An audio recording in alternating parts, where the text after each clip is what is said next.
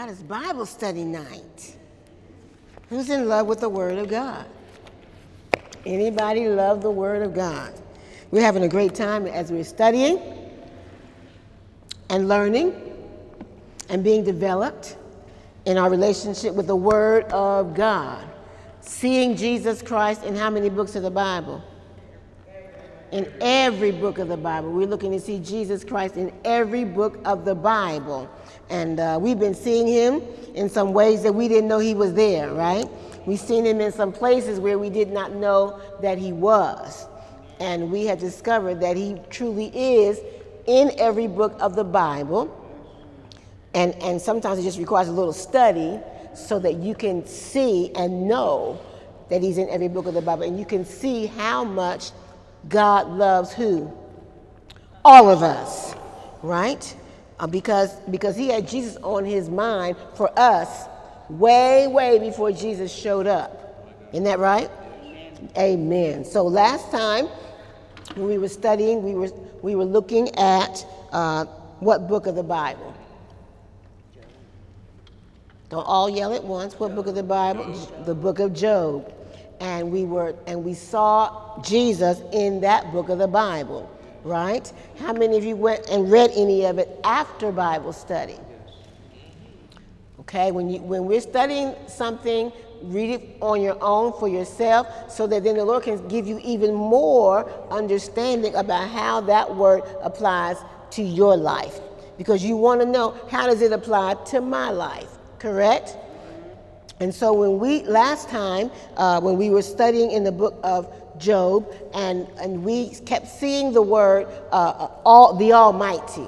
Who remembers when we talked about the Almighty, present, being mentioned over and over and over again in the book of Job? And we discovered that by doing that, the Lord was saying something to us. Every time we saw the Almighty, God was trying to communicate something to us. Does anybody know what it was? He's been trying to communicate to us through all of those references in the book of Job to the Almighty. All sufficient. Okay? And in the original language that the Bible was written in, the Almighty is what word? What word describes the Almighty in the original language? El Shaddai, meaning the all-sufficient one, meaning the many-breasted one, meaning whatever you have need of, God has it. He's able to provide how many needs? All of your needs. Okay? Now, El Shaddai also speaks of Jesus. How does it speak of Jesus Christ? How does it speak of Jesus Christ? Is he sufficient? Is he all sufficient? Okay. Was his sacrifice on the cross enough to save us? Yes. Okay. And so we see that when we see El Shaddai, when we see the Almighty mentioned over and over and over again in the book of Job, we get to understand that way back then, God was communicating that he had all of our needs covered. He was looking out for our welfare. He was going to provide for us for how long?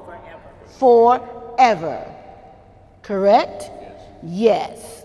Wonderful. Glory to God. So we saw some other wonderful things, and we won't zero in on those right tonight because we want to go on to the next book of the Bible after the book of Job. Okay, so let's get your Bible open. And those of you who are Facebook Live, get your Bible open too. So glad you're with us tonight, studying the Word with us, learning with a hunger for God to be greater on the inside of you. That's awesome. So what's the next book in the Bible after the book of Job?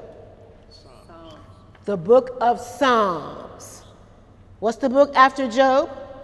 Psalms. The book of Psalms. That's the next one in our Bible. Okay? The book of Psalms. And how many have found the book of Psalms easy to locate? How many of you have found the book of Psalms easy to locate? What makes the book of Psalms easy to locate? It's in the middle, right? So you may not know where all the books of the Bible are, but the book of Psalms is easy to find because it's in the middle. How many of you ever just opened your Bible to the middle and say, Lord, talk to me out of your Bible? Yes. We all have done that. And when we do that, does he speak to us? Yes. Why would he do that? Because he loves us. Because he don't want to embarrass you, like you don't even know what you're doing. He's just glad you're coming to his word. Because when you go to his word, there's always something in there that can speak to your life, that can speak to your circumstance, that can speak to your situation, even if you just let it fall open. Even if you just divide it in the middle. Now, you're supposed to grow from that place. Who's grown from that place?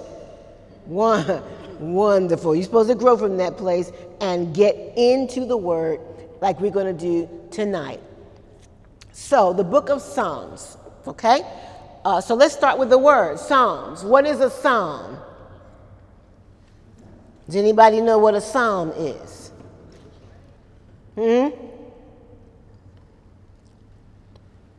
What is a psalm?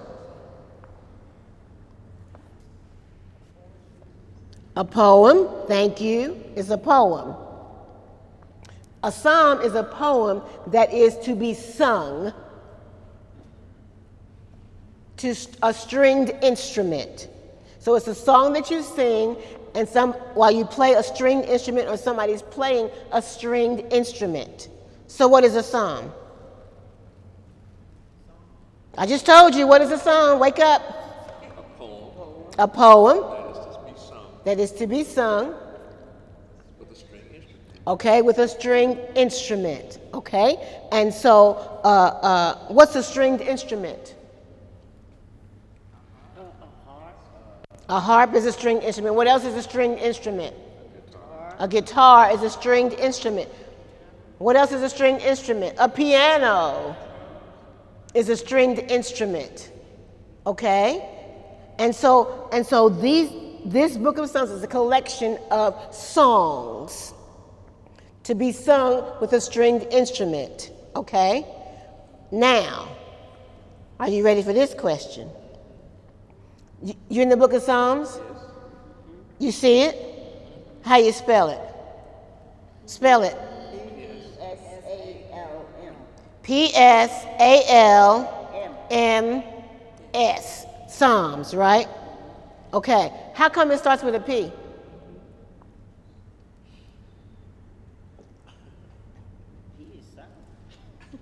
Somebody said the P is silent. Okay. The P is silent.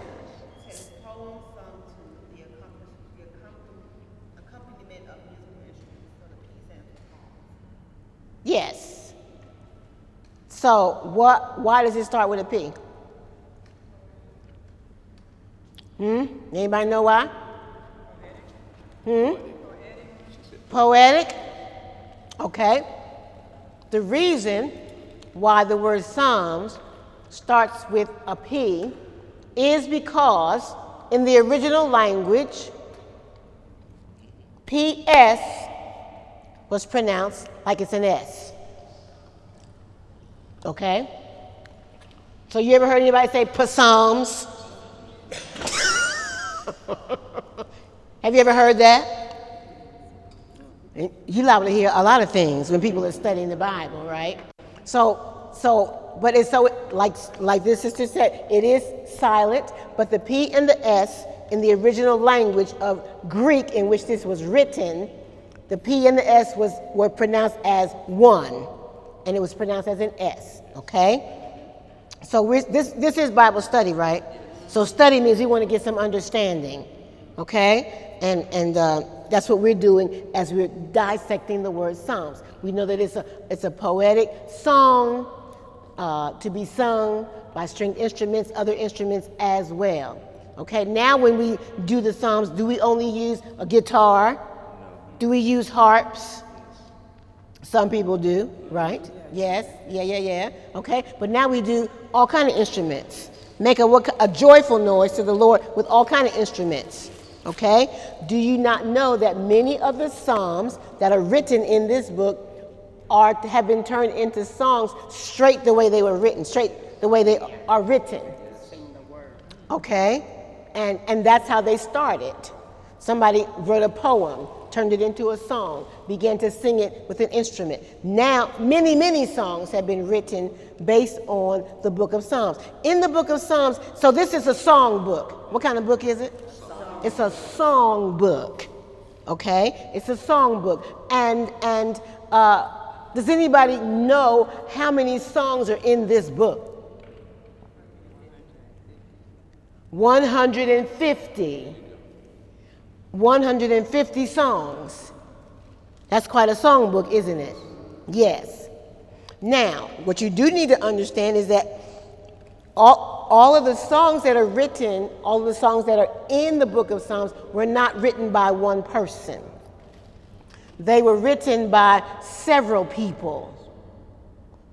Who's the most famous songwriter that we know about in the Bible? David. King David is the most famous songwriter that we know of in the Bible. But he was not the only writer of the songs that are contained in the book of Psalms. He wrote almost half of them, but he was not the only writer of the Psalms. Okay, there were other people who, wrote many of the Psalms. There were musicians that wrote some of the songs. Okay, even Hezekiah wrote some of the Psalms. Even Solomon wrote some of the Psalms. Okay, and other musicians and other singers wrote some of the Psalms. Even Moses. Surprise, surprise. Even Moses wrote a couple of them. When we see this, when we hear this, what it should expand our understanding of the Bible writers. Because were they one-dimensional people? No. They were multi-dimensional people, okay? They were leaders. They were teachers. They were parents. They were kings, priests, writers, musicians. So the Lord gave many gifts to many people, right? Has he given you some gifts? Say yes. Yes. Are you using them? Say yes. Kind of, sort of, right? Come, whatever. Say something. Okay? So they were multidimensional. And what I want you to get from understanding that somebody like King David or Solomon or Hezekiah, that these were people that didn't just appear on the page of a Bible. These were multidimensional people with life and energy and gifts and talents and abilities, just like you. Say, just like me. Okay? Just like me. So it wasn't that, well, I'm a king, so therefore I can't be a musician. No.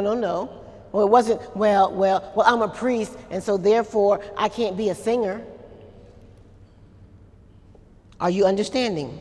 Okay? And so that should give us a greater appreciation for the people who have done the writing.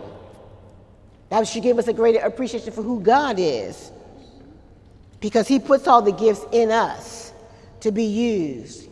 And so here are people who wrote songs how long ago? Many, many years. Hundreds and thousands of years ago. And the songs are in print in our Bibles. For who? For us. For our benefit. Okay? So how many psalms are in the book, in this song book? 150 of them are in this song book. And even the song book is divided into sub-books. So this book of Psalms is divided into 5 books. Did you know that?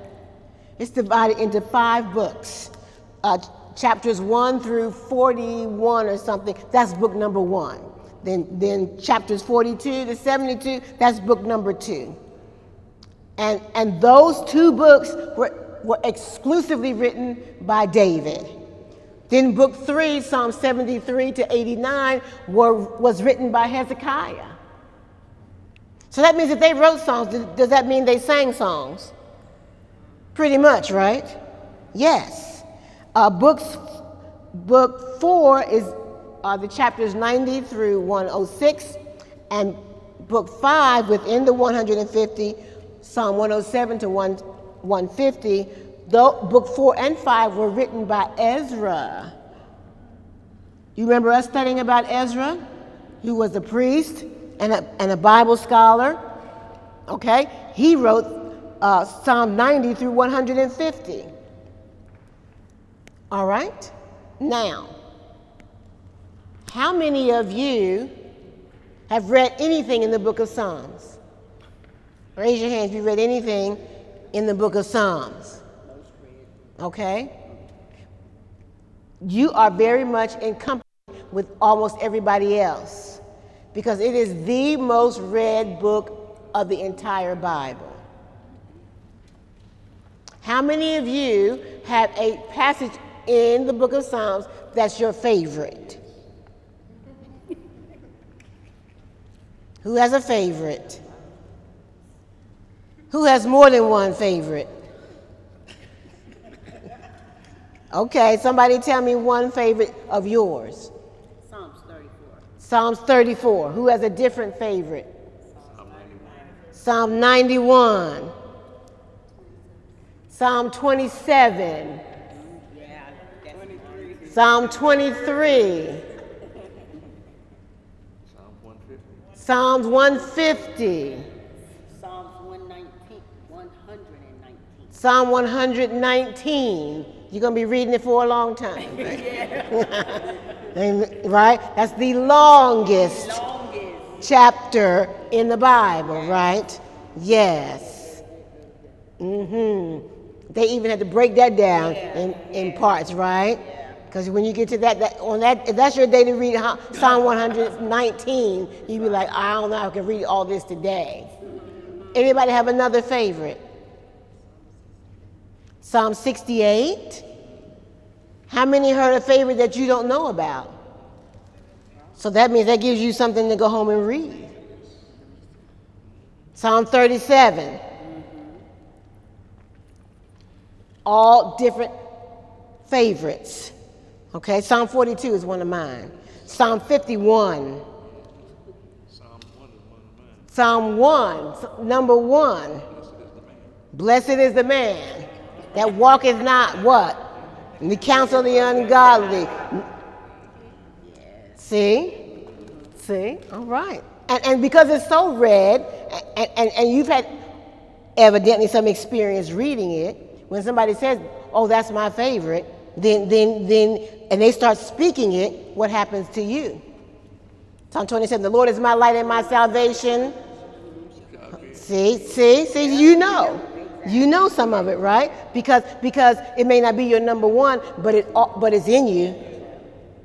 It's in you. Correct? Correct.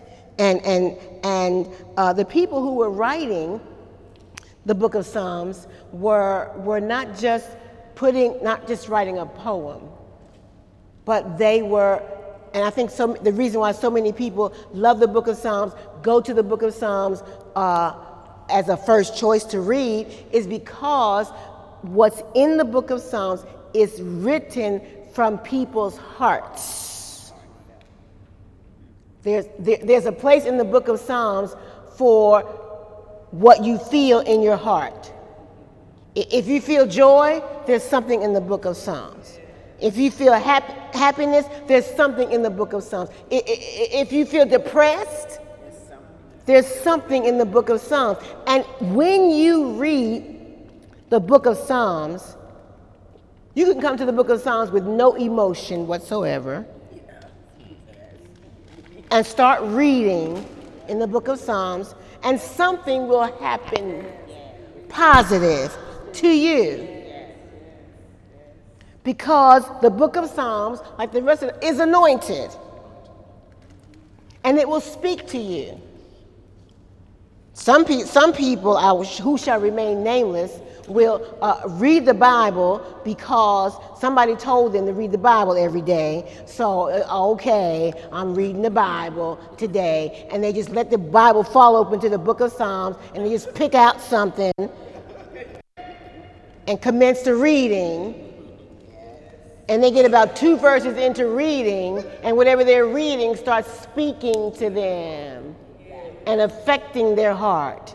Who's had that experience? Yes. If you've not had that experience, I encourage you, I challenge you, try it. God will speak to you out of his word. And when you read the book of Psalms, every emotion is there. Why? Because the Lord wants you to know he cares. He wants you to know he's available in every situation, in every circumstance. He's available to you. And he used different kind of people to write it.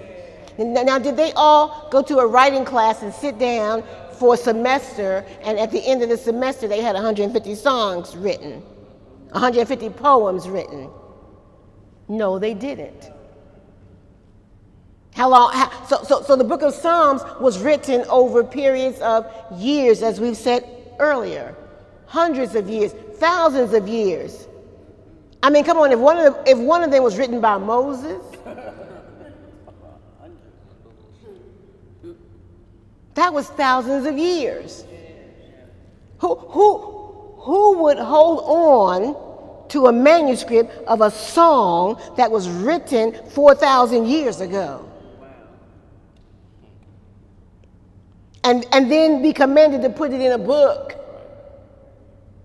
so we would have it for now. Who was behind that happening? God. That's awesome to even think about. Amen? Yes. Yes, yes, yes. Okay. So the Psalms teach us many things. It's a heartfelt book, but it also is a teaching book. It teaches us about the doctrines of God. It teaches us about the throne of grace and how to approach it. It teaches us how to come to God. Okay?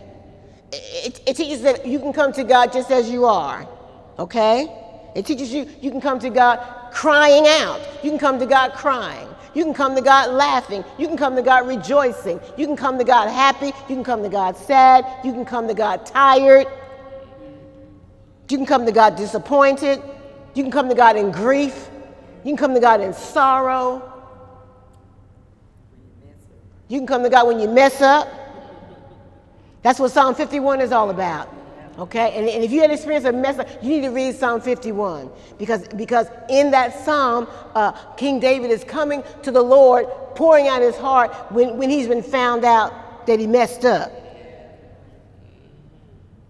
And had such a relationship with the Lord that he could come to God, even when he messed up. And we can come to God even when we mess up. That's why this word is there, available to us to utilize even when we mess up. Thank you, Lord. Thank you, Lord. Thank you, Lord. Thank you, Lord. And when we read it, and when you read it, whatever, you need to read it like it's written just to you. Just for you. Just for you. Because we serve a loving God, a forgiving God, a gracious God, a compassionate God, a loving Savior. Amen? Okay. In the Bible and in the book of Psalms, we can find out about our covenant with God, our covenant relationship with God, meaning what? He promised to be our God and to let us be his people. Has he changed his mind? He has not changed his mind. And that's what we find out when we read about the covenant. That it's for how long? It's forever. It's forever. In the book of Psalms, we read about the pardoning of sin. In the book of Psalms, we read about the revelation of the Messiah, Jesus Christ. So let's look a little bit through the book right now, okay? Let's go to Psalm chapter 22. Are you there? Psalm chapter 22 and verse 1. It says, well, first of all, who wrote this Psalm 22? David. And if you're reading in a hard copy of your Bible, there should be a little note above it letting you know he was the writer of this particular one. Verse 1 says, my God, why hast thou forsaken me? Why art thou so far from helping me and from the words of my roaring? Oh my God, I cry in the daytime, but thou hearest not, and in the night season, and am not silent. But thou art holy, O thou that inhabitest the praises of Israel. Our fathers trusted in thee, they trusted, and thou didst deliver them. They cried unto thee and were delivered. They trusted in thee and were not confounded. What is that saying to us? We can trust in him. We can cry out to him. Right? Verse 1 speaks about who? Verse 22, verse 1 says what? My God, why hast thou what? Forsaken me. Who else said that? Jesus.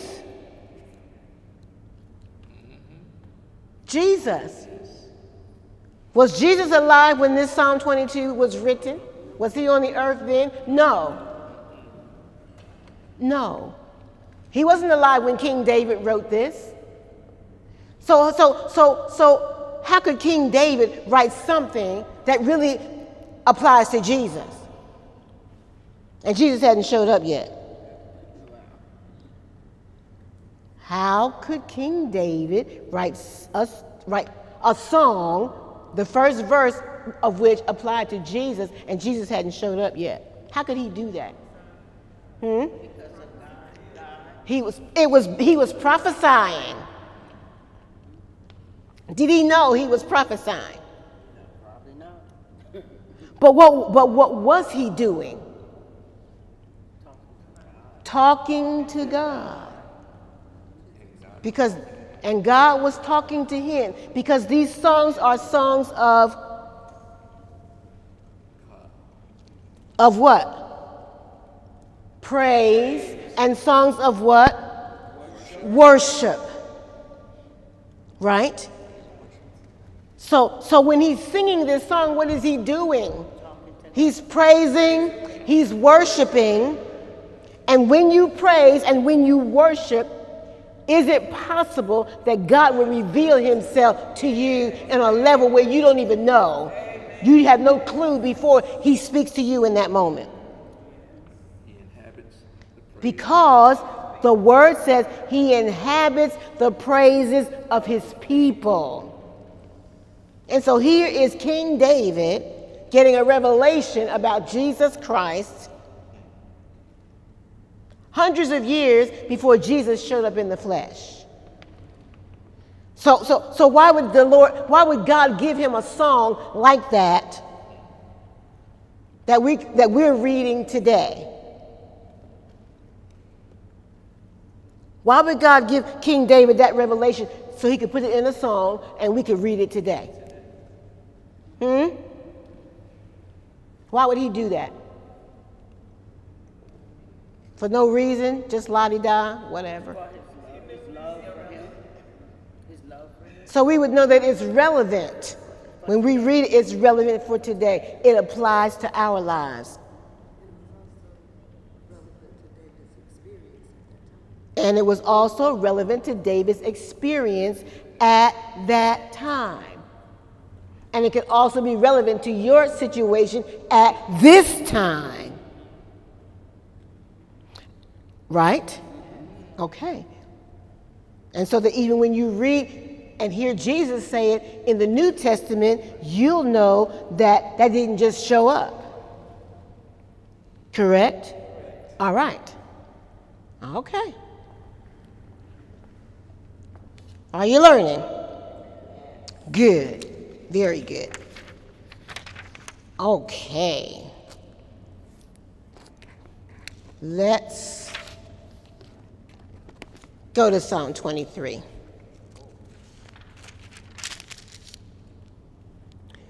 And we're going to look at some ways that the Lord reveals himself through the book of Psalms, through these songs that were written. All right? So Psalm 23,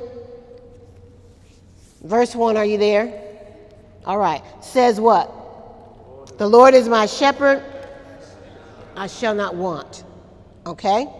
So, the Lord is my shepherd. So here we're seeing the Lord being revealed as a what? As a shepherd. Okay? He says, the Lord is my shepherd, I shall not want. So when we're seeing the Lord revealed as a shepherd, what do we know about a shepherd? They care, cares for the flock. What does that mean? He leads them. Leads them. Protects them. I can't hear you. Provides, watches over. Okay? So when we read that and it says the Lord is my shepherd, then we get a vision of a shepherd in our mind. And then we can apply it to God. And what is he saying to us? He is our shepherd. Okay? And we shall not want. Meaning what? He's going to meet our needs. Is he going to meet our needs right when we say meet it right now? Sometimes yes. Sometimes no. But is he going to meet our need? Yes, he will. Yes, he will.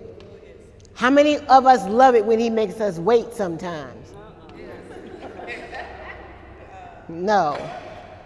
I don't see any hands up on that. I'm not putting my hands up on that. Somebody said, I can wait a minute. We get past a minute, I start getting antsy. Right? In many ways.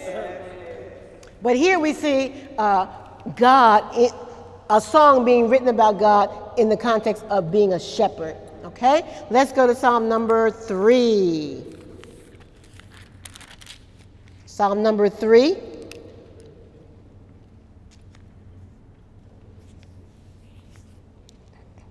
Are you there? Okay, Psalm 3 and verse 3. It says, but thou, O Lord, art a shield for me, my glory and the lifter up of my head. Here we're seeing an image of God as a shield. As a what? A shield. What does a shield do? It protects. And what does God do as a shield?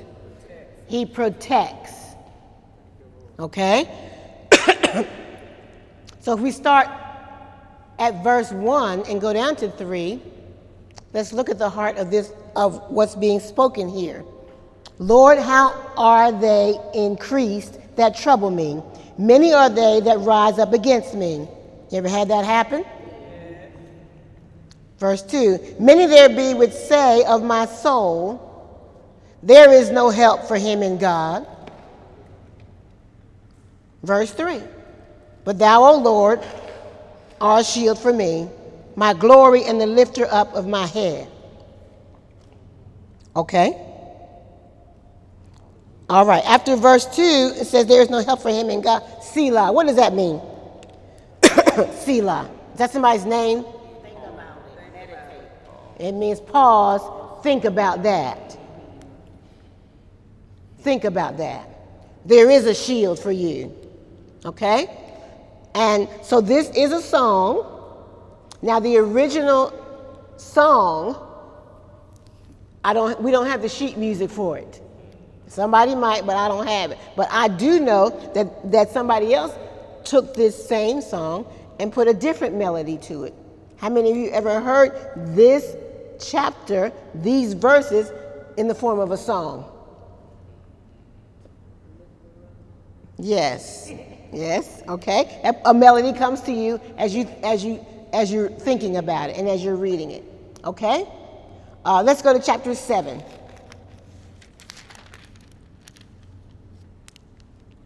Just seeing the different images of God in the book of Psalms. Chapter 7 and verse 11. Are you there? Chapter 7, verse 11. And it says, God judgeth the righteous, and God is angry with the wicked every day. So in this verse, we're seeing God as a judge. But he's a righteous judge. Okay? He is the righteous judge. Yes. Hallelujah. Glory to God. Okay? All right. Let's do a couple more. Let's go to chapter 18. Psalms chapter 18.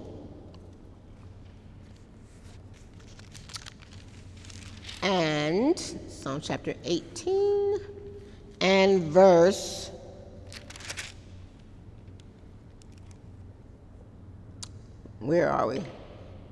18 and 16. All right. Are you there? Chapter 18, verse 16, it says, He sent from above, He took me, He drew me out of many waters. Meaning what? If you're in many waters, what's going on? You're in trouble. You're in trouble. Right? And if you're in many waters and you're in trouble, you need somebody to save you, right? Okay? All right? So verse 17, He delivered me from my strong enemy and from them which hated me, for they were too strong for me. But, verse 16 again, He sent from above, He took me, He drew me out of many waters. Meaning what? He saved me. Thank you, Lord. Okay? All right. Let's do a couple more. Let's do one I know you know. Let's go to Psalm 46. I got about a whole bunch of favorites in this book. This is another one. Psalm 46 and verse 1 says, God is our refuge and strength, a very present help in trouble. Here we're seeing God as a what? A refuge. What's a refuge? A hiding place.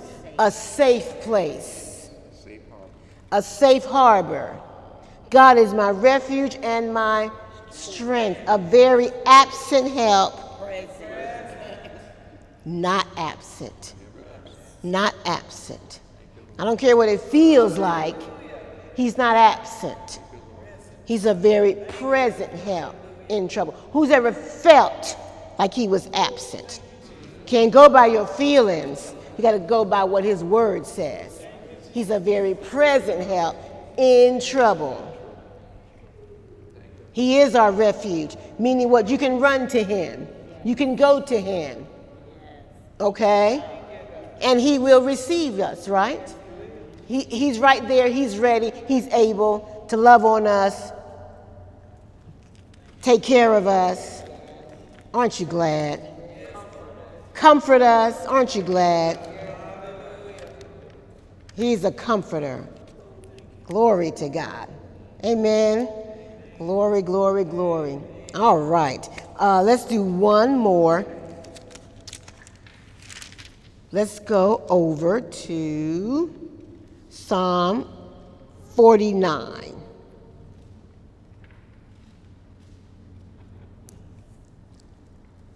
Are you ready? Are you there? Psalm 49. And tell me who you think of when we read this. Are you ready? Psalm 49, verse 15.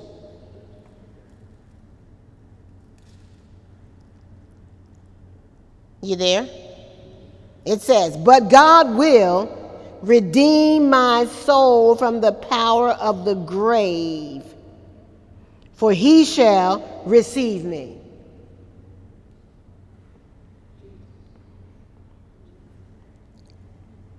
Okay, I'm going to read it again.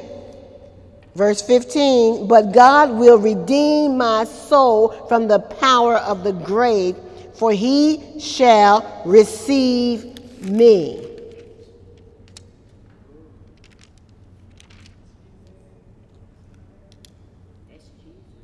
Who is that? That's Jesus. That's Jesus. Now, significant. This particular song was not written by David. This particular song was not written by David. It was written by a worship leader named Korah. Korah. He was a Levite. He wrote this. But we read another one, and David was the one with the revelation about Jesus. And now here's Korah with a revelation about Jesus. Where did he get it from? God. What was Korah? He was a worshiper. He was a Levite. He was a Levite. Okay? He was a praise and worship person. So how are these people getting so in touch with the heart of God? Because they spent time doing what? Praising and worshiping. Praising and what? And worshiping. Praise. And God, the Bible says God inhabits the praises of his people. So God inhabited the praise. He came where they were. He revealed himself and gave them revelation beyond their years, beyond their knowledge, beyond their understanding. So that when we read it now, we can see that God was about revealing himself over and over and over and over and over, from the beginning until right now. Up until right now. So praise and worship is not an exercise. Praise and worship is not a meaningless exercise. Praise and worship is not a form and a function. Praise and worship is not a ritual or a routine. Praise and worship is where God comes. Praise and worship is where God comes to you. So that praise and worship should not be something that you just do when you're at church. You should praise and worship when you're not at church. Sometimes when you're in a quandary, you don't know what to do, you need to praise and worship. And God will speak to you as he spoke to Korah right here, as he spoke to David, as he spoke to Saul, and other of these songwriters, these poetry writers. He will speak to you. So you need to be present when praise and worship starts. You should not be waiting until praise and worship is over before you arrive at church. Because sometimes all the revelation you're going to get out of that service could be through praise and worship. Could be through your heart being totally given to God in praise and thanksgiving and worship. Sometimes he'll answer you through praise and worship. Somebody, well, praise and worship is good when I'm at church, and it's ones with the praise team and all that. That's good when I'm at church. You need to begin to praise and worship when you're not at church. You need to praise and worship when you're at home, when you're in the car. Okay? You need to praise and worship. And now, with all of the means of getting music into your life, you can praise and worship by yourself. You can put it in your ears. Nobody got to hear what you're hearing. And God will visit you. How many of you have ever had the experience of coming to church dry, tired, wore out, tired, disgusted, busted, and enter into praise and worship? It will revive your soul. It is supernatural. He inhabits the praises of his people. So you ought to know that when you're tired and you're run down and you're wore out and you feel disgusted and you feel irritated and you feel depressed and you feel sad and you feel whatever you feel, the Lord will come to you in praise and worship. He'll come to you in praise and worship. He'll give you an answer. He'll lift your heart. He'll lift heaviness off of you. The Bible says, put on the garment of praise for the spirit of heaviness. And so when we're reading here in this book of Psalms about these people who wrote these poems and were singing these songs, and they're getting revelation about Jesus Christ hundreds of years before he showed up in the flesh, it was because God inhabits the praises of his people. And he will show up. That's why when you read them, they lift you up. Even in grief and sorrow, they'll lift you up. Even through devastation, they'll lift you up. Hallelujah. Hallelujah. So what could God say to you in this time, in this season, through praise and worship, for the next generation? What could he speak to you? What should you be reading that he said to you that could be put in print for the next generation and the next generation and a revelation of who he is? Because he's not through revealing himself. I hope you know that. He's not through revealing himself. Are you getting this? Are you getting this? And when these writers were writing their poetry, they weren't just writing it for a poem. They were writing it as a what? Song. To be sung to God.